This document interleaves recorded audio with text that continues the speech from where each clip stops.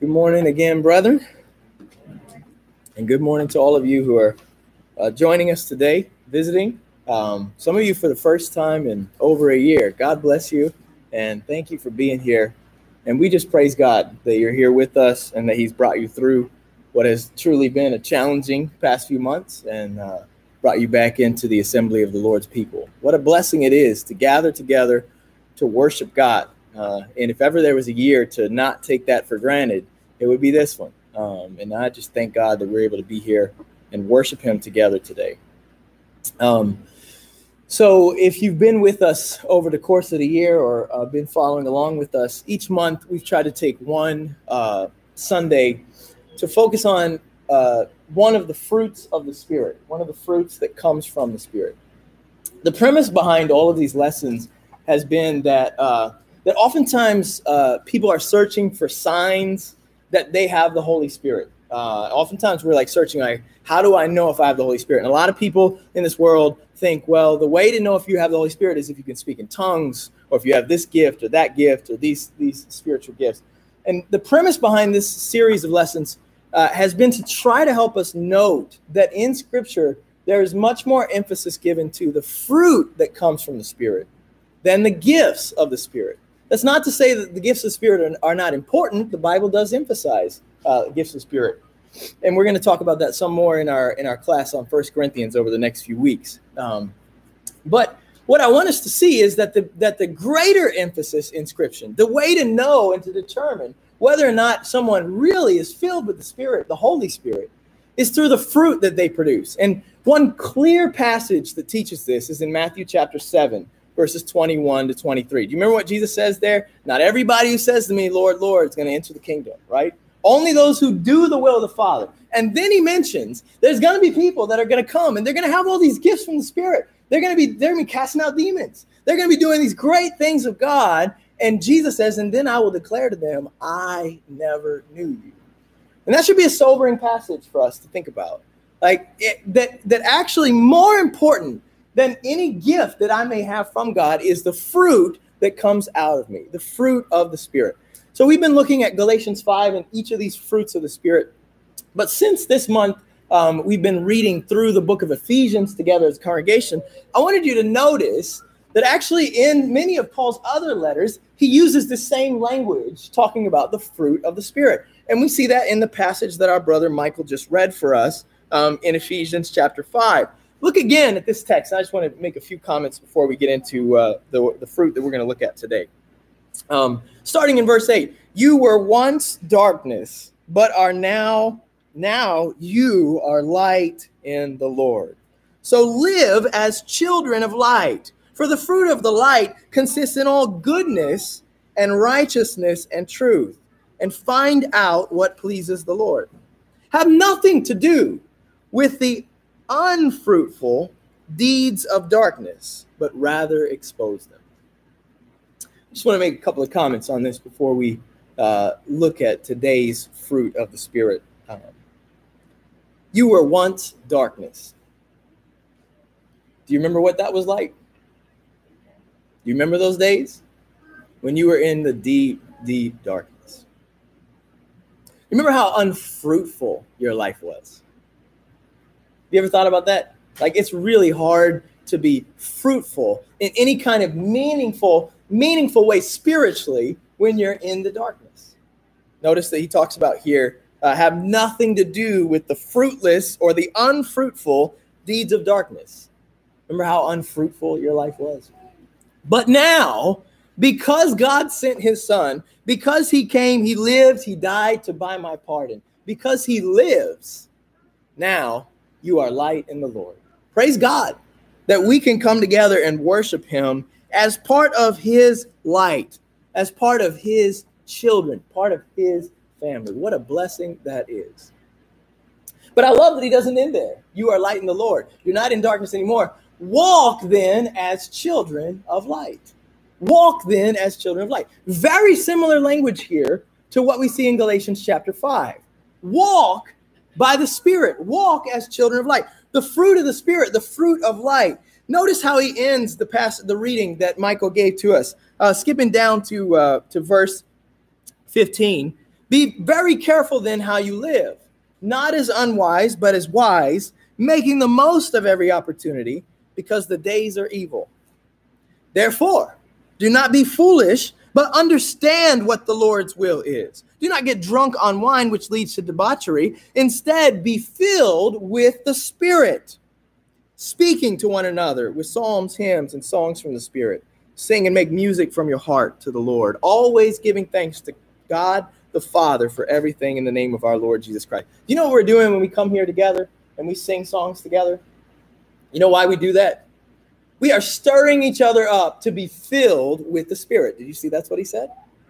Be filled with the Spirit, speaking to one another with psalms, hymns, and songs from the Spirit. That's how we get refilled with the Spirit, is by coming together and listening to the will of the Lord and singing to one another and stirring each other up to think about what the Spirit has taught us and what the Spirit has revealed to us. That's why worship is so important. We come together to be filled with the Spirit. And you see this throughout the book of Acts. Oftentimes the disciples are filled with the Spirit, and then they're refilled with the Spirit.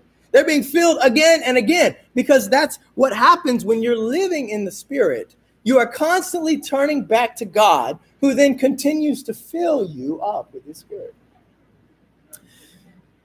And sometimes we're tempted to turn away from that. Sometimes we're tempted to turn back to some of those deeds of darkness.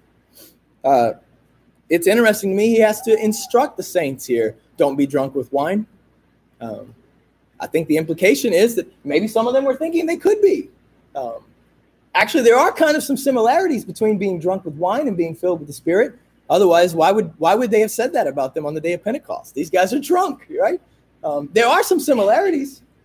But being filled with the Spirit is a deliberate choice to come together, to learn what God's will is, and to learn to walk according to His light.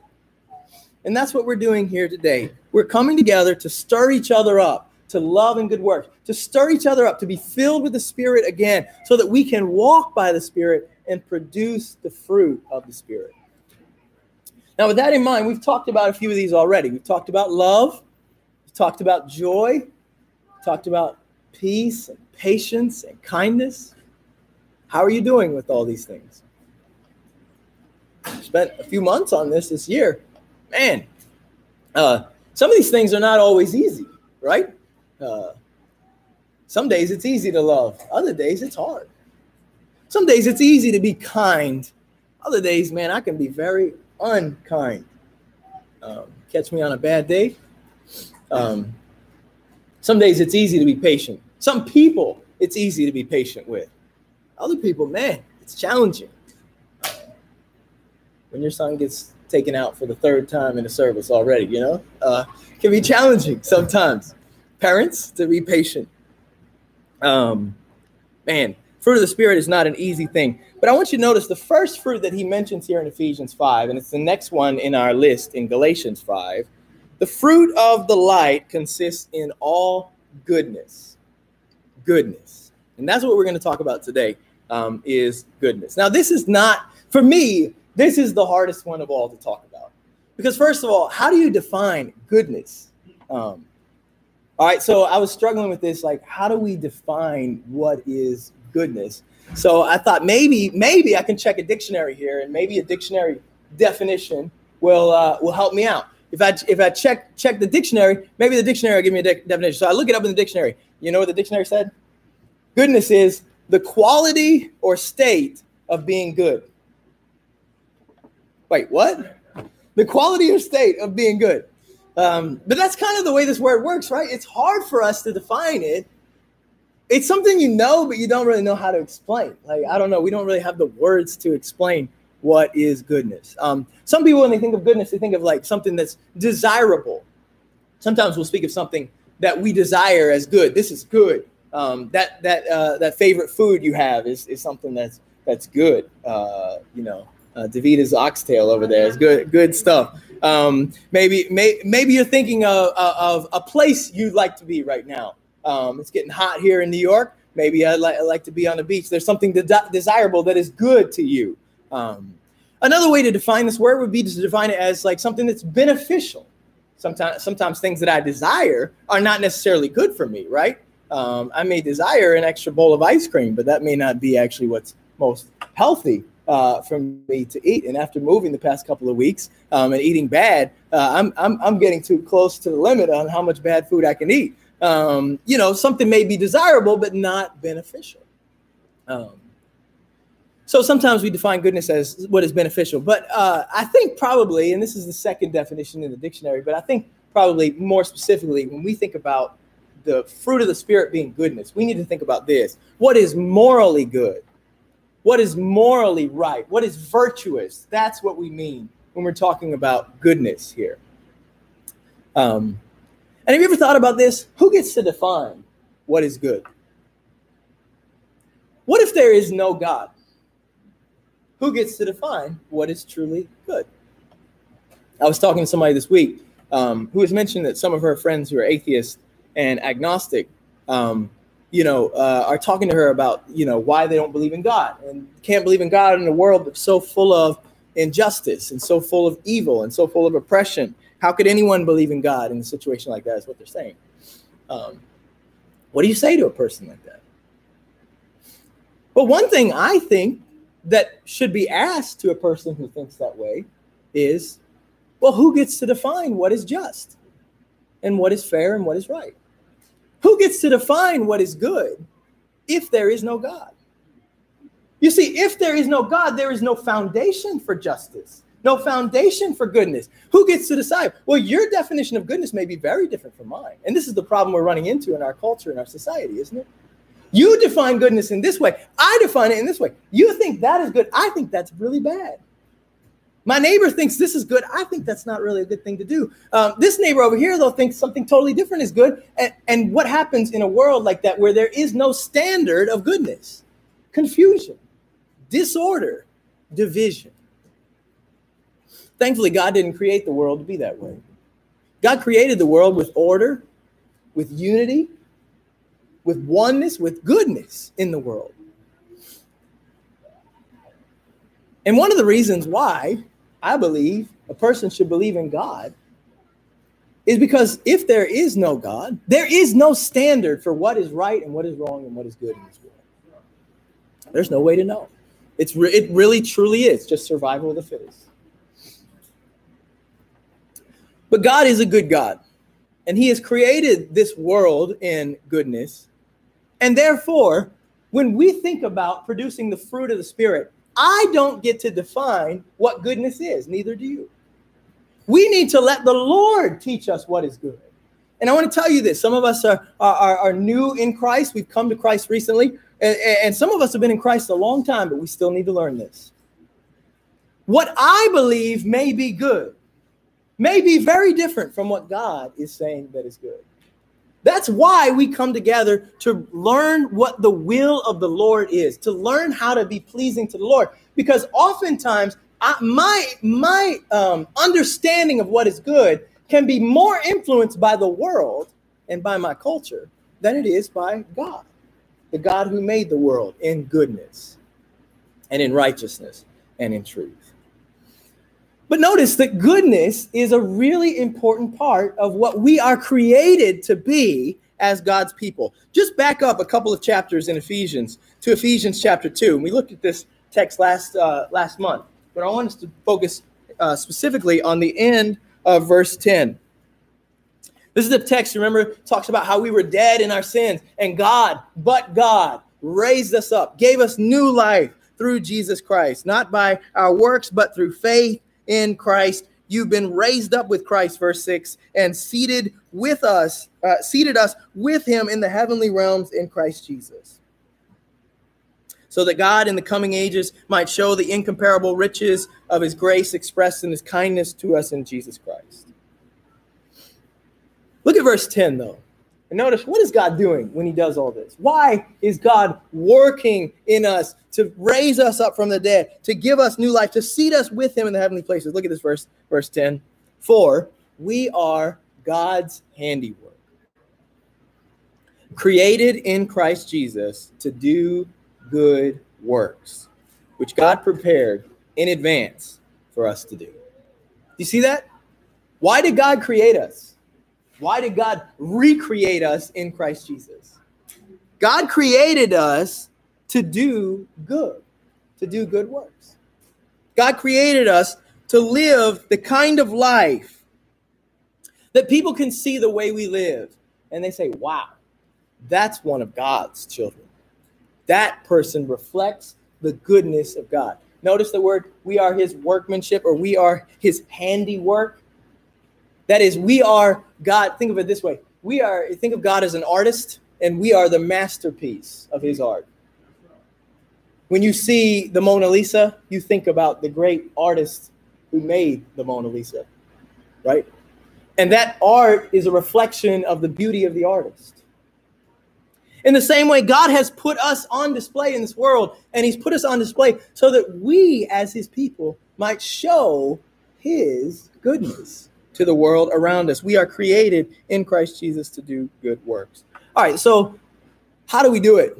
Where do we learn to be full of goodness? And how do we learn to live lives like this? I want to show you a couple of people in the New Testament in the church who were described as people who were full of goodness, and see if we can learn something from them. I want to talk a little bit about where do we learn how to be good, and then we'll talk about how do we grow in this as a people. So first, where do we learn to be good? Start with me in the book of Acts, if you would. Turn to Acts chapter 9. Acts chapter 9. The first person in the book of Acts that's described as being good is a woman named Dorcas. You remember Dorcas? You guys remember? She also goes by another name. Sometimes people call her Tabitha. You guys know about Dorcas and Tabitha? Look with me at Acts chapter 9 and in verse 36. In Joppa, there was a disciple named Tabitha. In Greek, her name is Dorcas. She was always doing good and helping the poor. And about that time, she became sick and died, and her body was washed and placed in an upstairs room. Lydda was near Joppa, so when the disciples heard that Peter was in Lydda, they sent 2 men and urged him, please come at once. And Peter went with them, and when he arrived, he was taken upstairs to the room. All the widows stood around him, crying and showing him the robes and the other clothing that Dorcas had made while she was still with them.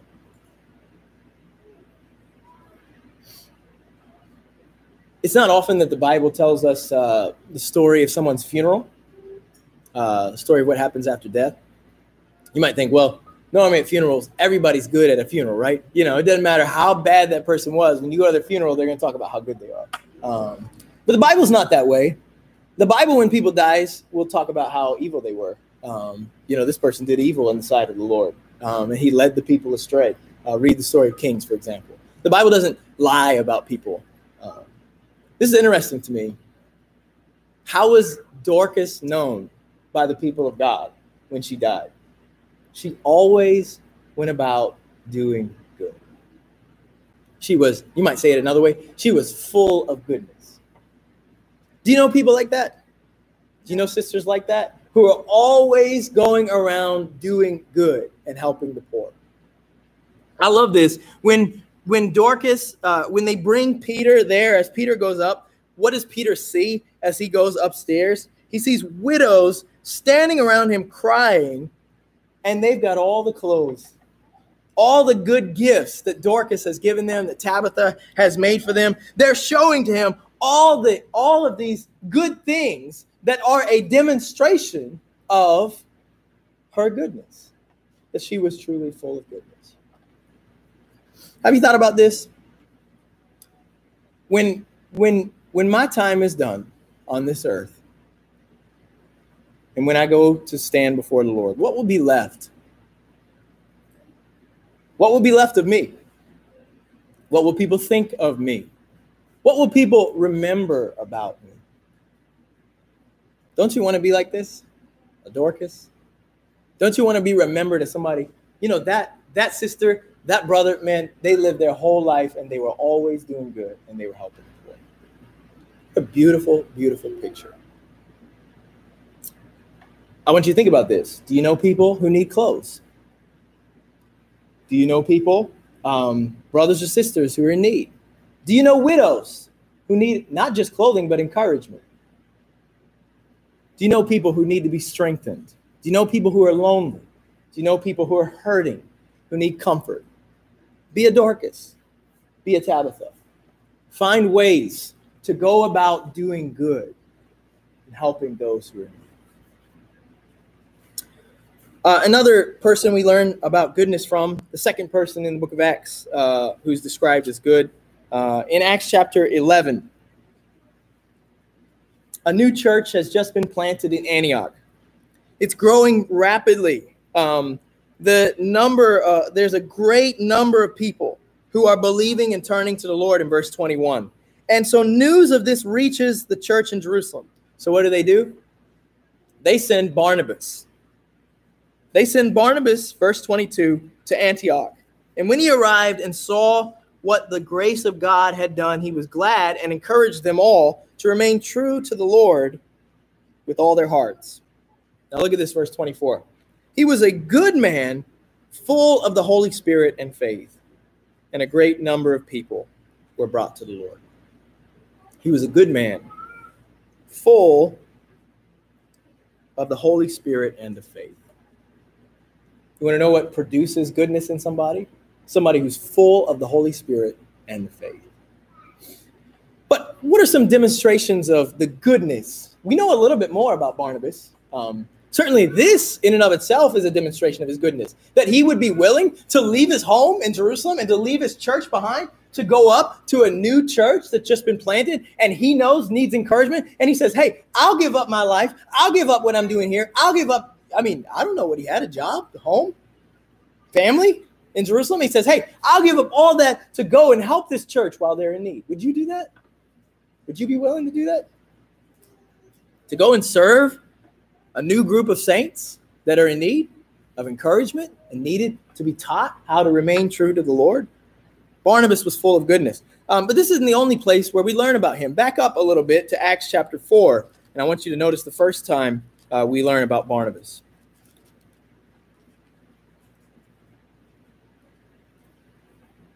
Acts chapter 4. And look with me at starting in verse 32.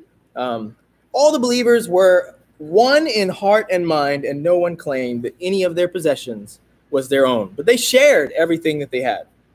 And with great power, the apostles continued to testify to the resurrection of the Lord Jesus. And God's grace was so powerfully at work in them all that there were no needy persons among them. For from time to time, those who owned land or houses sold them, brought the money from the sales, and put it at the apostles' feet, and it was distributed to anyone who had need. And check this out, verse 36. Joseph, a Levite from Cyprus, whom the apostles called Barnabas, which means son of encouragement, sold a field he owned and brought the money and put it at the apostles' feet. You want to know what goodness looks like? Imagine a church where anytime a need came up, somebody said, oh, I got property. I'll sell that to make sure this need's taken care of. And they bring the money and the need is immediately resolved. And then another need arises and another brother says, no, I got some possessions. I'm going to go sell these things so that we can take care of that brother in need. Another sister comes up in need later on, and two other sisters say, hey, you know what? I'm making more than I need. I'm going to give extra to make sure this person is provided for. That's the kind of church that was going on in Jerusalem. And one of the men who was leading the way was Barnabas. Now, that wasn't actually his name, right? His name is Joseph. He's a Cyprian. He's from the island of Cyprus, but he's called Barnabas. Why? Because he was known to be an encourager. He was known to be a man who was full of goodness. Well, how did he demonstrate? Goodness is not something I can just say, I'm a good person. We'd all like to say that, right? But goodness is something that is demonstrated through life. Well, how did he demonstrate it? Well, the text tells us he was one of these guys. Brethren were in need. He sold his field that he owned. He brought the money and laid it at the apostles' feet. He said, here's the money. Use it to take care of my brothers and sisters in need. Let me ask you, does that challenge you a little bit? that standard of goodness? Would you be willing to do that? Those of you who own property? Those of us who own, maybe we don't own property, maybe we own possessions. Would we be willing to take those possessions and sell them to make sure that a brother or sister is taken care of? How much would we be willing to give up? How many possessions? How much land to take care of those in need? Barnabas, a man full of goodness. This isn't the only time we see the goodness of Barnabas. A little bit later, in Acts chapter 9, you might recall, there was one of the worst men that had ever lived. One of the earliest men to lead the charge in wiping out the church of God, Saul of Tarsus, has been converted. Now, if you're a Christian and you hear Saul of Tarsus has been converted, your first thought is probably, maybe he's faking. Maybe not for real. Like, this guy, after all, is the guy who's actually came, didn't just stay in Jerusalem and persecute. He said, hey, I'm going to other cities too, and I'm going to take out the Christians everywhere I go. And then you find out, hey, this guy who used to persecute Christians, now he's preaching Jesus. This is where I don't know if I'd be a Barnabas. I really don't. I hope I would, but I think I'd have a hard time with this one. Like, give me a little bit more evidence that you're actually, real. Look at what Barnabas does in Acts chapter 9 and verse 36. Sorry, not Acts chapter 9 and verse 36. I'm looking at Acts chapter 9 and verse 27. Back up just a little bit. Acts chapter 9 and verse 27. Saul comes to Jerusalem in verse 26, and he tries to join the disciples. But they're all afraid of him, not believing that he really was the disciple.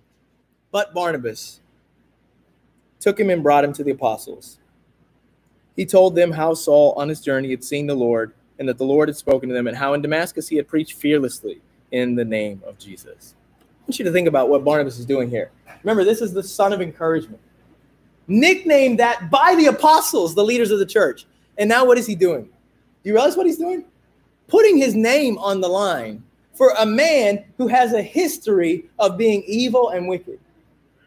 You see the risk involved here in what Barnabas is doing? To go to the apostles and lobby for this man and say, hey, actually, this is a true disciple and we need to love him. Many of us would have been saying, nope, he's not coming to my church. He's not joining us.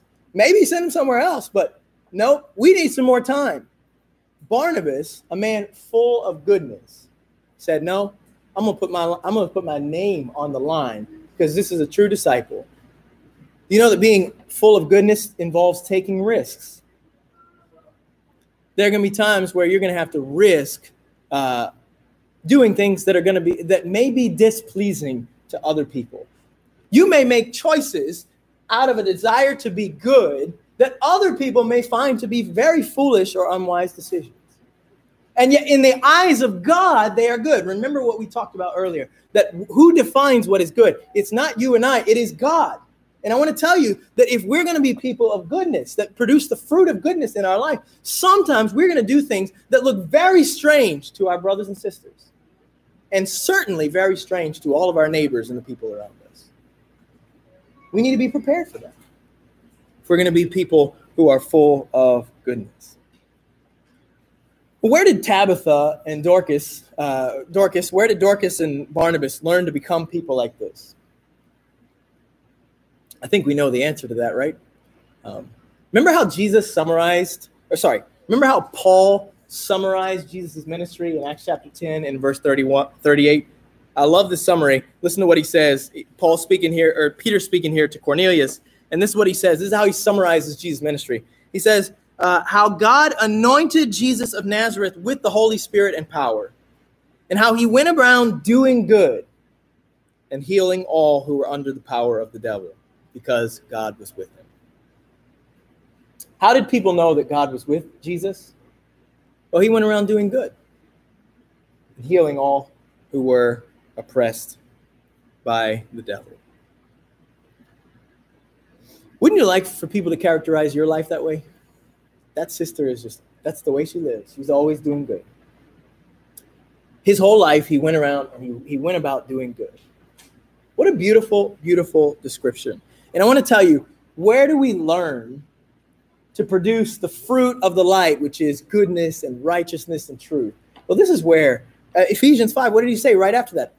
Learning, trying to be pleasing to the Lord. Later on, he talks about learning how to understand what the will of the Lord is. Do you see the point that this is that the scripture is making here? The way that we learn to be people full of goodness is we look at Jesus. We study Jesus and we look at the way he lived his life. And by the way, do you remember that oftentimes in Jesus' life, the things that he did that we see as truly good, the people around him saw them as evil, wicked, blaspheming God, right?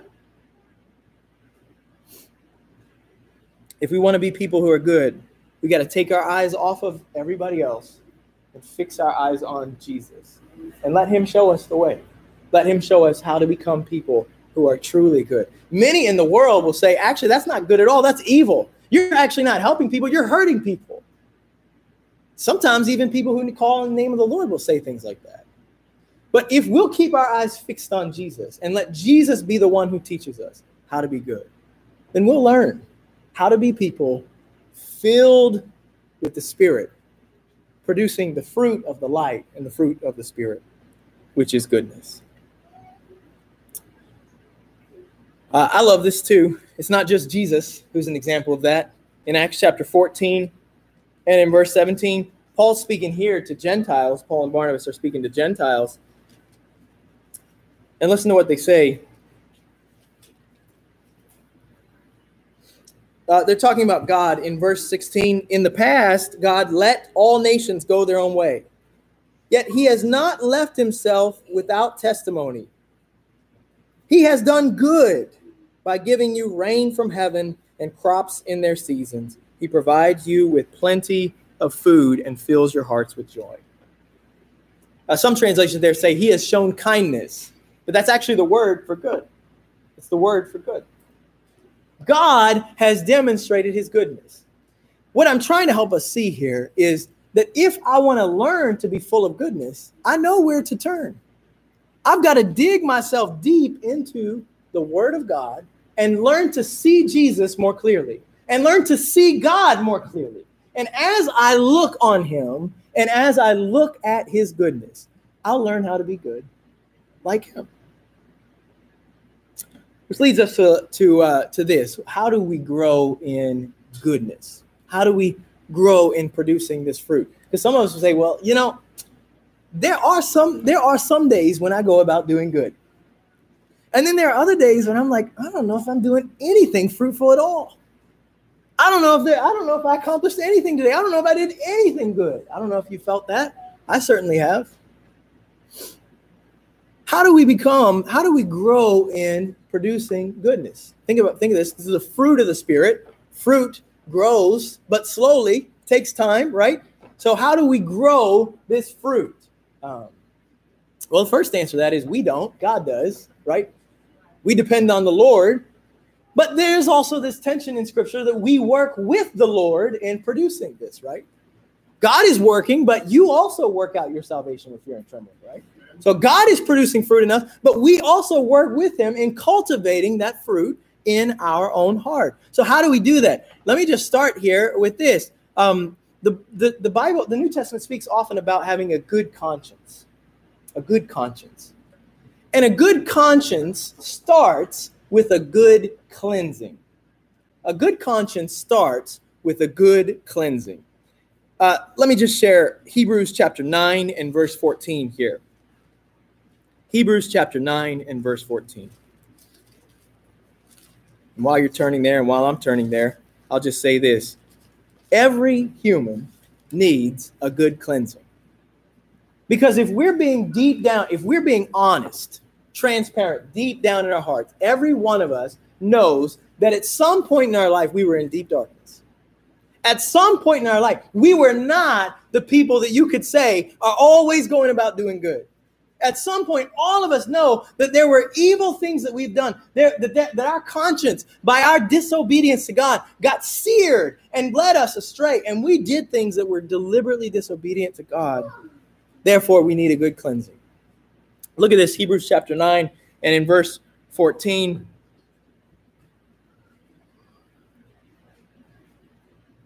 how much more then will the blood of Christ, who through the eternal Spirit offered himself unblemished to God, cleanse our consciences from acts that lead to death, so that we may serve the living God. I just want to say, becoming a person full of goodness begins here, coming in contact with the blood of Christ. What can wash away my sins?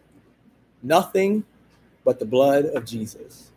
I can't fix that. It's not like in other religions, like in Islam, for example, where if you just do enough good, it outweighs the bad, you're good with God. That's not the way it works. No, what can wash away my sins? What can cleanse me from all the evil that I've done? What can renew my conscience and make me new again? Nothing but the blood of Jesus.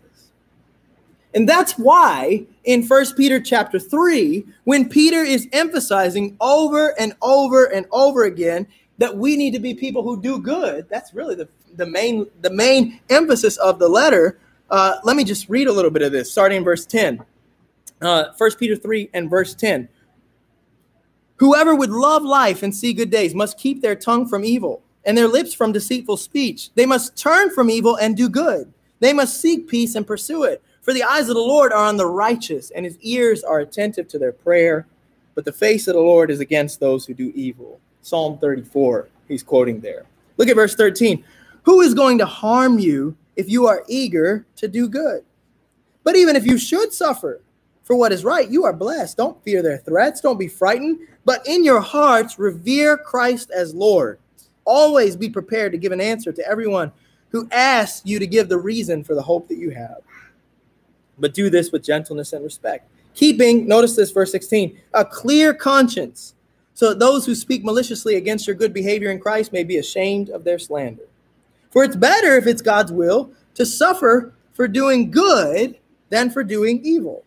For Christ also suffered once for sins, the righteous for the unrighteous, to bring you to God. He was put to death in the body, but made alive in the spirit. And after being made alive, he went and made proclamation to the spirit, to the imprisoned spirits, to those who were disobedient long ago, when God patiently waited in the days of Noah while the ark was being built.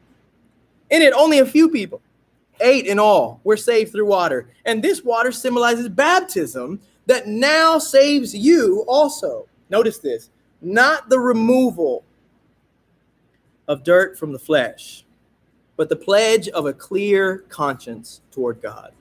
It saves you by the resurrection of Jesus Christ, who's gone into heaven and is at God's right hand.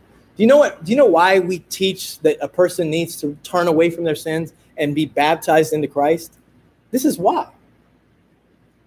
When we are baptized into Christ, the Bible teaches we come into contact with the blood of Christ, which cleanses us, our conscience, and makes us new, so that we can appeal to God for a new and a clean conscience, a good conscience. And I just want to say to you, maybe there's somebody here today who hasn't been baptized into Christ. I want to encourage you, if you want to be a person that produces the fruit of the Spirit, if you want to be a person that's full of goodness, it begins with you making a decision to repent, to turn away from your sins, and to be baptized into Christ. Only God can cleanse your conscience. Only God can give you a good conscience. And that's what baptism is. Some people say, well, baptism is you working, It's almost like you're trying to save yourself. Well, no, actually, baptism is God working. All you're doing is getting dunked in water. You're dying, burying that old self, and being raised up to walk in new life. Goodness begins with a cleansed conscience. I want to add to this, though, that even after our conscience is cleansed by the blood of Jesus, because we are in a world where there is still darkness, there's a fight going on, and we must continue to train our conscience with the word and the will of God. Even after a person has been baptized into Christ, a person can still go back and sear their conscience. Paul talks about that in 1 Timothy. And that's why he talks about how everything we're teaching you is meant to produce love from a good conscience. That is, the instruction that God was giving, it was all meant to train Timothy and to train every disciple to have a good conscience so that they can live lives that are full of goodness. Read 1 Timothy. Read 2 Timothy. And you know what you're going to notice over and over again? Paul telling Timothy, hey, you need to do this and you need to learn this and you need to apply this so that you can do every good work. And then he'll say in 2 Timothy, all scripture is inspired by God. And what is it for? Well, it's going to produce in you, it's going to equip you to be able to do what? To do every good work. It's going to make you a person who does good. And so if I want to become a person who's full of goodness, then I better be diligent about being in the Word of God. I better be diligent about letting the Word of God be what trains me. I better be diligent about listening to the Spirit. If this is the fruit of the Spirit, then what makes me think I'm going to get the fruit of the Spirit if I'm not listening to the Spirit? The Spirit is the one who guides us to produce His fruit. Let me ask you, how attentive have you been to the Word of God? Sometimes life gets hard, gets busy, we get distracted. Bible study can become a thing that's forgotten about, put off till tomorrow or next week or next month or when the job changes or when life gets easier, when things go back to normal. It's easy to put that off. We need to hear the words of Paul. Make the most of your time. Make the most of your time, knowing the days are evil. Two other things quickly here. We need to learn to hate evil and to cling to what is good. One of the reasons why we struggle so much with being full of goodness is because we're clinging to things that are not good at all. Now, we wouldn't say it that way. I would never say it that way. I'm clinging to something that's evil. I would never say it that way. But that's actually what we do, isn't it? We fill our minds with things that are profane and evil. We listen to stuff that we know is not good or helpful. It's evil. We watch things that we know we would never be okay with somebody doing in front of us in person, but we'll watch it on TV. We'll watch it in a movie. We fill ourselves with evil. You know what the gospel says? The gospel says, learn to hate evil and cling to what is good. Look at Romans chapter 12 and verse 9. When Paul talks about what does it mean to offer your body to the Lord as a living and holy sacrifice, here's one of the things that he says. This is what it means. Romans chapter 12 and in verse 9, love must be sincere, hate what is evil, and cling to what is good. Hate what is evil and cling to what is good. Later on in Romans chapter 16, at the end of the letter, listen to what he says to them in verse 19. Everyone has heard about your obedience, so I rejoice because of you, but I want you to be wise about what is good and innocent about what is evil. You know, some of us are more wise about things that are evil than we are the things that are actually good. Some of us could tell all kind of facts and knowledge about things that are actually not fruitful at all. But when it comes to the things that are fruitful, the fruit of the Spirit, we have a hard time explaining to people. We have a hard time explaining to people what is actually good or what God actually wants or how to obey him or how to live for him. That's a problem. I need to learn to hate the things that God hates. I need to learn to love the things and cling to the things that God loves. And again, a big part of this is retraining my mind to submit to what God says is good rather than what I may think is good. There are some things that I may be clinging to that I think are good, that God says that is not good, that is evil. And if so, I need to let go of those things. And not be shaped by the world, but be shaped by God. Well, what's going to move us to do just that? What's going to move us to do just that? Let me just share with you a couple more texts. I want to share with you from Titus 2 and verse 11 beginning.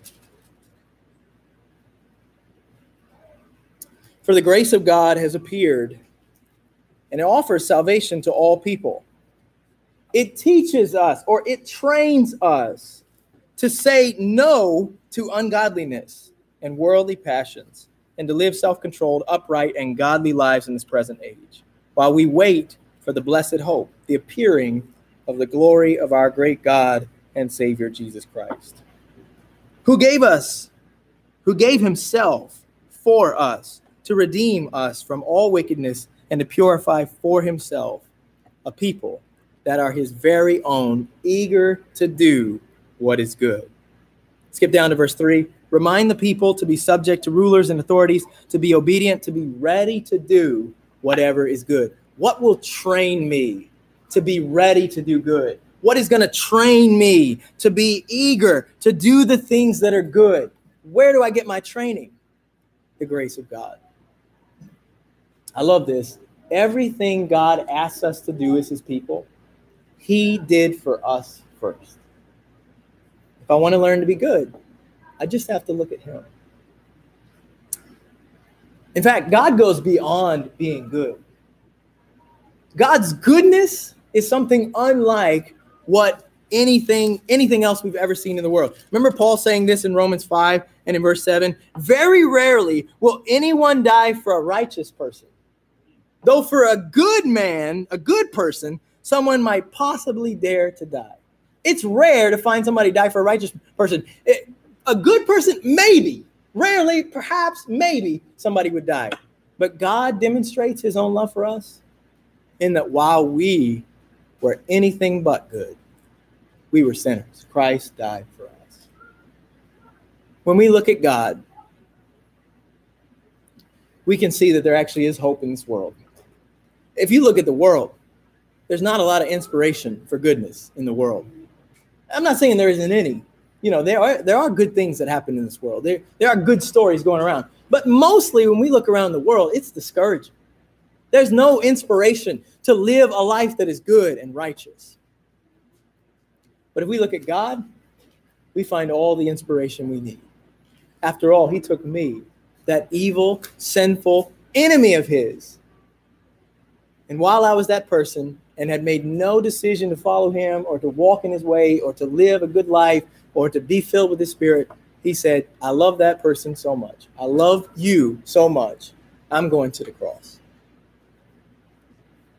He who did not spare his own son, how will he not also freely give us all things? All things work together for good to those who love God, to those who are called according to his purpose. If we'll put our hope in him and we'll look to him, the Lord will teach us and he'll train us in goodness. He'll teach us to produce the Spirit. Let us pray. Holy Father, we thank you for our time in your word today, and we thank you for the fruit that your Spirit produces in us. We're sorry for the times in which we have walked in darkness, even after you have rescued us out of it. And we pray, God, that you will forgive us, that you will cleanse us, cleanse our consciences, and turn us back to you with a good and a sincere conscience, that we may be people who produce love and peace and joy and patience and kindness and goodness through your Spirit. We pray, oh God, that you will fill us again with your Spirit today and help us to walk in your ways. In Jesus we pray.